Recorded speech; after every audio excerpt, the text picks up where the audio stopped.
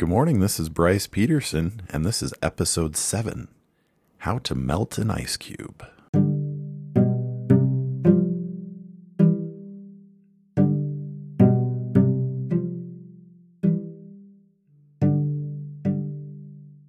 Have you ever taken an ice cube, placed it on the table, and just watched it until it melted?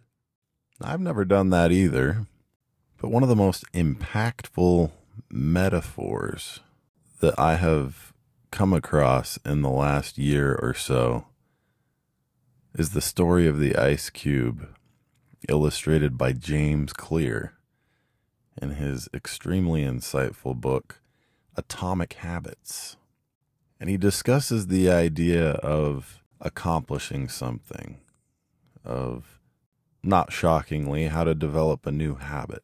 It's really quite fascinating. He points out that when you first have an ice cube, if you're in a cold room and you were to set it on the table, you might try and warm up that room. Let's say it's like minus 15 degrees outside, or you're in a room, so it's minus 15 in the room. You start a little fire, you introduce some kind of a heat source in there, and you heat it up 15, 20 degrees, so now you're hanging out just above zero. You're looking at the ice cube and nothing's happening. It feels like the work is just not producing any results. But you decide to keep going. You introduce some more heat into the room. You've cranked it up about another 10, 15 degrees. And you're thinking, surely this ice cube's going to start to melt. But it doesn't. But you don't have anything better to do. So you just keep introducing more heat. See what happens.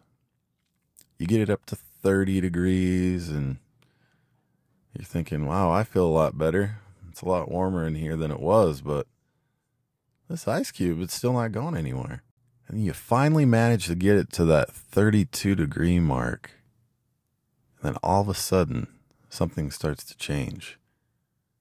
And you get it just a couple degrees higher than that. And slowly but surely, you see this ice cube start to melt. You see, the ice cube was storing the energy of all the work that you were doing, trying so hard to produce an outcome. And from what you could tell from the outside looking in with your human abilities to perceive the situation, it didn't appear that anything was happening, and yet it was. The ice cube was storing your work. It was storing your energy. And you didn't know how long it was going to take, but eventually the ice cube was able to melt. And this is applicable in any situation in life. You're dealing with an ice cube, and you don't know exactly how much effort it's going to take to produce the outcome that you're after. But the initiative, the project as a whole, is going to store that energy. And just keep that in mind as you move through whatever you're doing, knowing that you may not have all the answers all at once, but just keep going, keep trying, keep putting in your effort, and you'll be able to see the outcome eventually. And I think about this in a few different ways. We all have something that we're trying to accomplish. We all have an ice cube, and there's probably one or two of those things that are readily on our mind that we're trying to work through, and wondering if this effort is actually worth it. And sometimes there's ice cubes that we're not acknowledging. we're turning our head from them or focusing on other things. Well, I've spent a good deal of time reflecting, as I'm sure many of us have, about becoming the person that I'm supposed to become in one way or another. When I'm really trying to be thoughtful about this, I'll involve God in the process, which is always so much better because you can melt an ice cube pretty fast if you have the right heat source. It doesn't have to take a long time.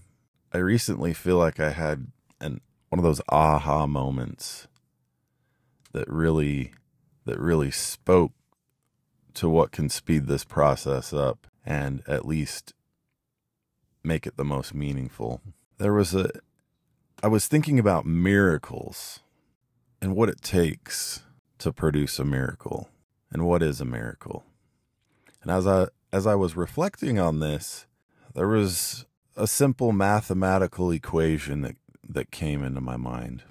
And it was humility multiplied by effort equals miracles. And I felt like, okay, I think I've landed on something here. After a few weeks of reflecting on this, I dug a little bit deeper and I was like, well, I believe this to be true, but why is this true? And I realized that could it be that humility multiplied by effort equals sincerity? Sincerity really is the magic ingredient or the cosmic keyhole, if you will, that allows us to really tap in to the mind of God, if you will, or to access more of his help, more of his inspiration, more of his revelation. This is what can really ramp up our heat source to melt this ice cube. We're told in the scriptures, the Savior says, I require the heart and a willing mind. And I think it's easy for us to allow things to get in our way. We have so many different thoughts about our past. We also know that God is the great intelligence in the universe, all-powerful, all-knowing. And because of this, I feel like we imagine it to be rather difficult to get his help. We perceive this as a complicated approach. It really isn't. We don't have to have a stellar track record. I believe we allow our past decisions and essentially our past mistakes, past decisions to get in the way of us being able to approach God with a sincere heart. We think we have to have a really great track record. We sometimes think to ourselves, well, I've been kind of a screw up in the past, so I'm not sure there's any point to this, of asking God for help. But it just doesn't work like that. So consider the scripture in Moroni, chapter 10, verse 4, where we're being told how to find out if the Book of Mormon is true. And if ye shall ask with a sincere heart, with real intent, having faith in Christ, he will manifest the truth of it unto you by the power of the Holy Ghost. Sincere heart, real intent. What makes you sincere? What makes a person sincere? My wife really likes to ask this question. She loves to ask, do you really want to do that? Usually it's about some kind of an errand that needs to happen. Like we need to run to the store or go fill up the gas tank for something, and we're talking about how it needs to be done, and I'll say, hey, I'll go take care of that. And she always wants to ask, Do you really want to do that? I'll admit, there are plenty of times when I respond like, what does it really matter whether I really want to do that or not? Because we have to go do it, so I'm just going to go do it. I don't want to think about whether or not I really want to do that or not. Ultimately, deep down, the natural man inside of me doesn't want to do anything. I never want to go to the store. I never want to go fill up the gas tank. I may never want to take a shower, for crying out loud. All this stuff takes work, but again, we have the opportunity to rise above that natural person inside of us that really just wants to be efficient and not take the time to do anything unless it's absolutely necessary. That's our brain wanting to be efficient and conserve energy, because for a long, long time in the history of the world, that was needed, because energy, well, you didn't always know when you were going to get more. Food wasn't always abundant. So sincerity, think about, you could probably off the top of your head think about a fair number of individuals that we can read about in the scriptures that didn't really have a great track record with, let's call it, doing the right thing, or being in God's corner, or allowing him to be in their corner. One of the first ones that comes to mind is King Lamoni. He has this Nephite, Ammon, come into his land. We all know the conflict that came and went, pretty much a common theme in the Book of Mormon.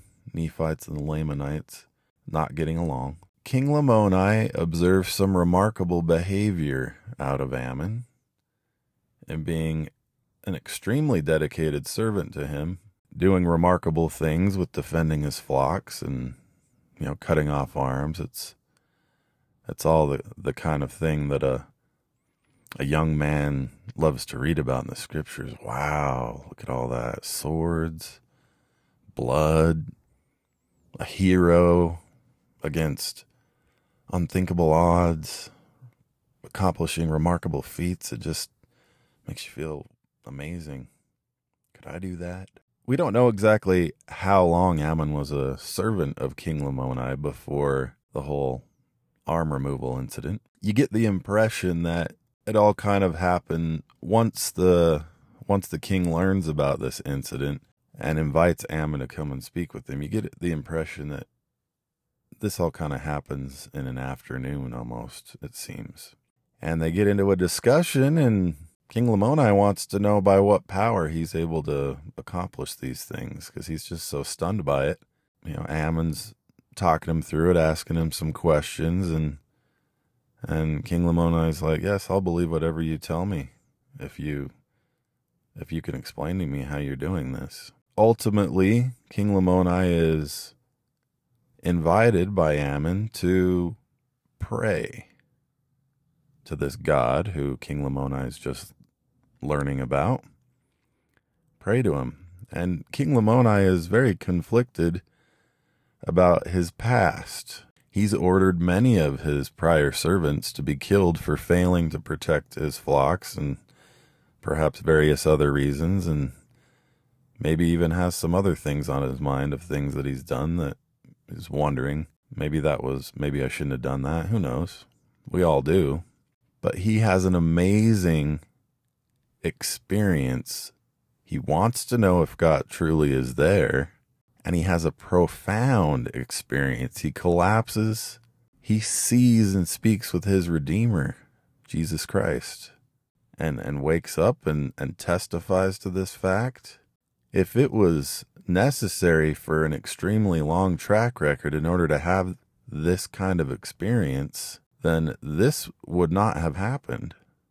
If he truly didn't want to know the reality, and such an important reality to know of, God would not have given this to him. If he truly didn't want to know. King Lamoni was exhibiting great humility and great effort, and his sincerity was intense enough and true enough and pure enough that this outcome occurred that we get to learn about. Alma the Younger, long track record of knowing about Christ, knowing about the gospel. His father was the prophet in the area, but he deliberately defied it and wanted to destroy the church. Very poisonous behavior. The angel appears to really interrupt his pattern of thinking, so he collapses. But after a few days of being unconscious, he arrives at that moment of sincerity where he truly is. He's essentially in a desperate condition, but he is at the depths of his humility at this point and reaching out. Is there, what about, I have heard my father talk about this Christ. What if he really can help me? And as soon as he has that thought, his pains are dissolved.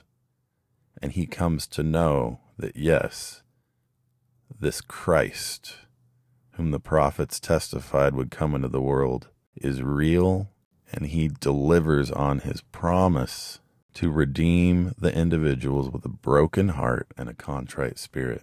I did a pretty fascinating scripture study over the course of a few months, and I was evaluating how many times certain words were appearing in the Book of Mormon. Of course, I really wasn't quite sure what I was going to find. There's a particular word that stands out more than any other, and it might surprise you. It's the word heart. The word heart appears 430 times in the Book of Mormon. Just to compare other words, the word worship, 44. Charity, 20 times. Repent, 332 times. Christ, 336 times. Christ has many titles, so adding all of his titles up, I don't know what that number is, but this is just to give some perspective. The word justice, 69 times. Forgive, 17 times. Miracle, 46. Remember, 168 times. Pray, 38 times. Redeem, or redemption, 143 times. Hope, 55 times. Love, 65 times. Faith, 258 times. Atonement, 36 times. There's really no other word in the Book of Mormon that compares to the word heart. Far and away exceeds any other word in the Book of Mormon. The Book of Mormon is a testament that our hearts are the true battleground in this world. It is about your heart. Where is your heart? Where are we in our hearts? God said to Adam, "Where art thou? Where art thou?" Where is your heart? You do have one. I have one. We do have a heart. There's no getting around that. If humility multiplied by effort equals the magnitude of our sincerity about something, I invite us to use that to find out the truth about who the Savior is and what he is ready and willing to do for us. We have to invite him into our lives. He does not force himself in. He does not break your windows and force himself into your life. He does not use compulsory means to accomplish his ends. Goodness flows through him and from him. He allows us the choice to be truly, truly thoughtful and truly want his help. The equation can be changed. If humility multiplied by effort equals your sincerity and produces miracles, then what's the opposite of humility? Hubris or pride. If you replace humility with pride, and the Book of Mormon is all about this too, the pride cycle, as we know. Pride multiplied by effort equals destruction. The Jaredite nation was completely annihilated by pride. Do we see the end game here? Put all your effort into being prideful, into getting revenge, into satisfying your own carnal desires, and to persist in this way. Destruction is the only outcome. The adversary has no interest in uniting us. No interest whatsoever. He wants to watch us destroy ourselves, and he laughs, and his angels rejoice. He is laughing at us. He thinks it's funny when we do things to destroy our lives. We cannot allow this to happen. We need to wake up, evaluate our lives, evaluate our thoughts, and see, where are we at? Where is our heart? Where are our intentions? When will we wake up and realize where we are and where we're heading and the outcomes that we're producing? When will we realize that it is our responsibility to direct things and to rely on God for that direction?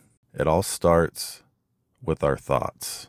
It makes me think about, in the Lord of the Rings movies, the ring, such a small thing. We know the ring's evil, but I'm just using it for this comparison. It is altogether evil, right? The ring. Thoughts, such a small thing, right? Oh, it's just a thought. We know it's much more powerful than that. Let's not forget. To share my own experience with sincerity, the temperature of my ice cube, I would say, when it comes to my testimony, started to get a little bit cold some years ago. Just little by little, just sort of fell out of the habit of reading the Book of Mormon or any scriptures for that matter on a regular basis. I went to church every other week due to my work schedule. That may have contributed, but really I just felt like, things seem pretty good, and it's a little too easy to just relax and casualize your spiritual practice, if you will. I got to the point where I was more often entertaining the idea that, you know what, maybe there is no Jesus. I mean, maybe it's just like a long-standing tradition in the world. Maybe it's just, humans are kind of in a desperate situation. It's quite sensible that we'd come up with, there's got to be something more, and just harboring a lot of doubts, and not really being sincere in my approach about things. Just more like, yeah, that's probably wrong. I've probably been fooled all my life, Yeah, I went on a mission and taught this stuff and felt good about it then, but, I was young and impressionable. And Joseph Smith, yeah, maybe he wasn't trying to fool anybody like some people think, but maybe he was just confused, maybe he was mentally ill or something. Like, who knows? We know that happens. It wouldn't have been the first time. Just having these kinds of thoughts. Again, there it is. These are thoughts, okay? These are all thoughts, and they create certain emotions because they have a certain intention behind them, certain meaning behind them. So I was driving in the car one day to go to the train so I could go to work. We were living in Lehi at the time, and I wasn't sure how we were going to be able to pay all the things that we needed to pay at this time. I had just was no longer getting the overtime in my job that I had been getting. It just sort of went away all of a sudden, and we'd been quite accustomed to that. I was saying a prayer, which I wasn't real great at the time. Hadn't spent a lot of time doing that for a while, years really. I said, hey, God, I'd really like to be able to do everything, pay everything that we need to pay, and I'd really love to pay the tithing too, honestly. I would, but I just don't know how it's going to work out. This was about midweek, And we had recently been asked to give a talk in church, which was coming up this coming Sunday, or the following Sunday, I should say. And when asked to give the talk, I pretty much for about 5 years, I just been kind of coasting church-wise. Like, I was relatively certain in my thinking that, the church was just a worldly organization, and I was more of an agnostic about things at that point. It didn't make sense to fully disengage from the church because I felt like culturally that really wasn't a necessary thing to do to my kids, but that's kind of where I was at this point. But I said this prayer, and it was a sincere prayer, and then didn't think much of it. But we were going to be given a talk that following Sunday, and we got to pick the conference talk, and I just happened to have listened to a couple of conference talks. One of them was about the Book of Mormon, and I thought, that was a pretty good talk. So I was preparing for this talk, and I thought, if I'm gonna prepare for this talk, I probably ought to read the Book of Mormon again, or start reading it, because it's been a long time since I've really done much of that. So that week I'd been listening to it on the train, and just on the way in and on the way out, and it was really a fascinating experience because I'd forgotten about a lot of key characters. It had been so long since I read the Book of Mormon at that point in my life that I had forgotten about Samuel the Lamanite. I had forgotten about Captain Moroni. I'd forgotten about Abinadi. I had forgotten about Enos. This was extremely eye-opening to me. These were individuals that I had thought of often in prior years and gained inspiration from. I had completely forgotten about these people. So I gave the talk that Sunday. That evening, going to bed, I was like, well, I've been enjoying listening to the Book of Mormon. I'm going to go ahead and keep listening. And I woke up in the middle of the night. I don't know what time it was. Maybe it was around 4, early morning. And I was still listening to it. I still had the headphones in my ears. And then it was in the part of the Book of Mormon where the Savior is visiting the land bountiful after he's resurrected. And he is quoting the book of Malachi about tithing. Will I not open the heavens and pour out a blessing that you will not have room enough to receive it?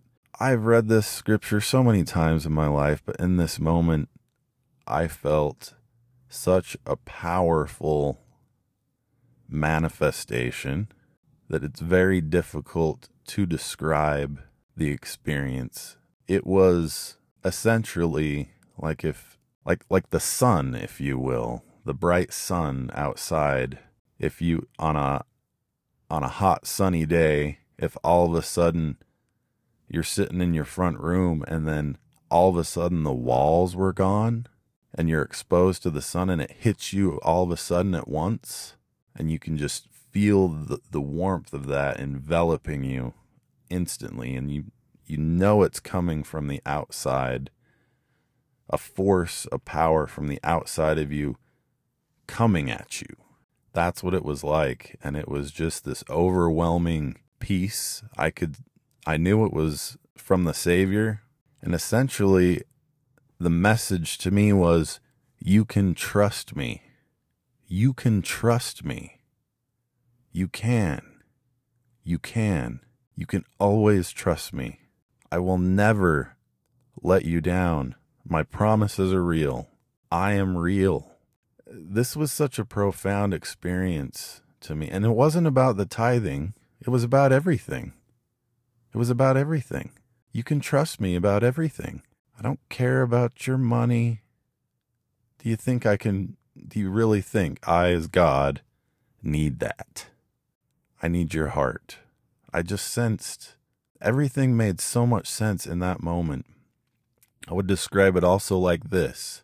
If you were to be in a dark room and the lights were off for some reason, and all you really had to do to learn about your environment was to slowly, painstakingly, stepping cautiously around the room, using your hands feeling your environment. Okay, that's there. Oh, this is a vase, and you put your hand inside the vase. Oh, there's something down there, some dry stuff. Oh, maybe that's dirt. Oh, there's a picture on the wall, but you don't really know what's on the picture, but there seems to be a picture there hanging. And you do this for years, walking around in the dark, trying to do your best. You're doing a great job. You're documenting all this. You have a pretty good idea of what's in here, but you haven't gotten to everything.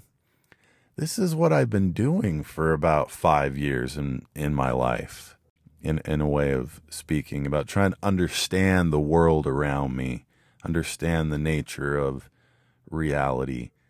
And when this experience took place for me, it was like the lights turned on all of a sudden, and all in an instant, I could see the room I was in. I could see what the pictures were hanging on the wall, where before I knew there was a picture, but I don't know what was in the picture. I could see the colors, and then I could see all the other items in the room that I hadn't been able to encounter before. All in an instant, I could look around the room and see it all. That's another way that I would describe this experience.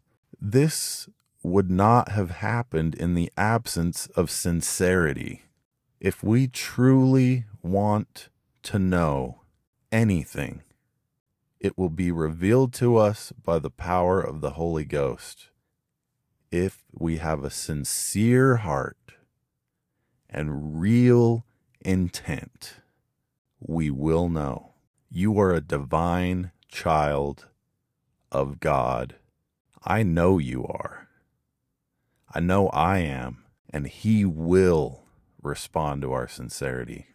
And the adversary will, if we let him, laugh at us as we destroy ourselves, if we want to engage with pride and pursuing our own vain ambitions and satisfying our own lusts and put our effort into those things. Let's take the road that leads to peace and unity and building ourselves and others around us up. We all have ice cubes, things that we're trying to accomplish, things that we're trying to overcome. They do store the energy. The universe acknowledges us, and it responds in kind to the magnitude of our sincerity. What do we really want? Our heart is where it all gets determined. And that's it for now.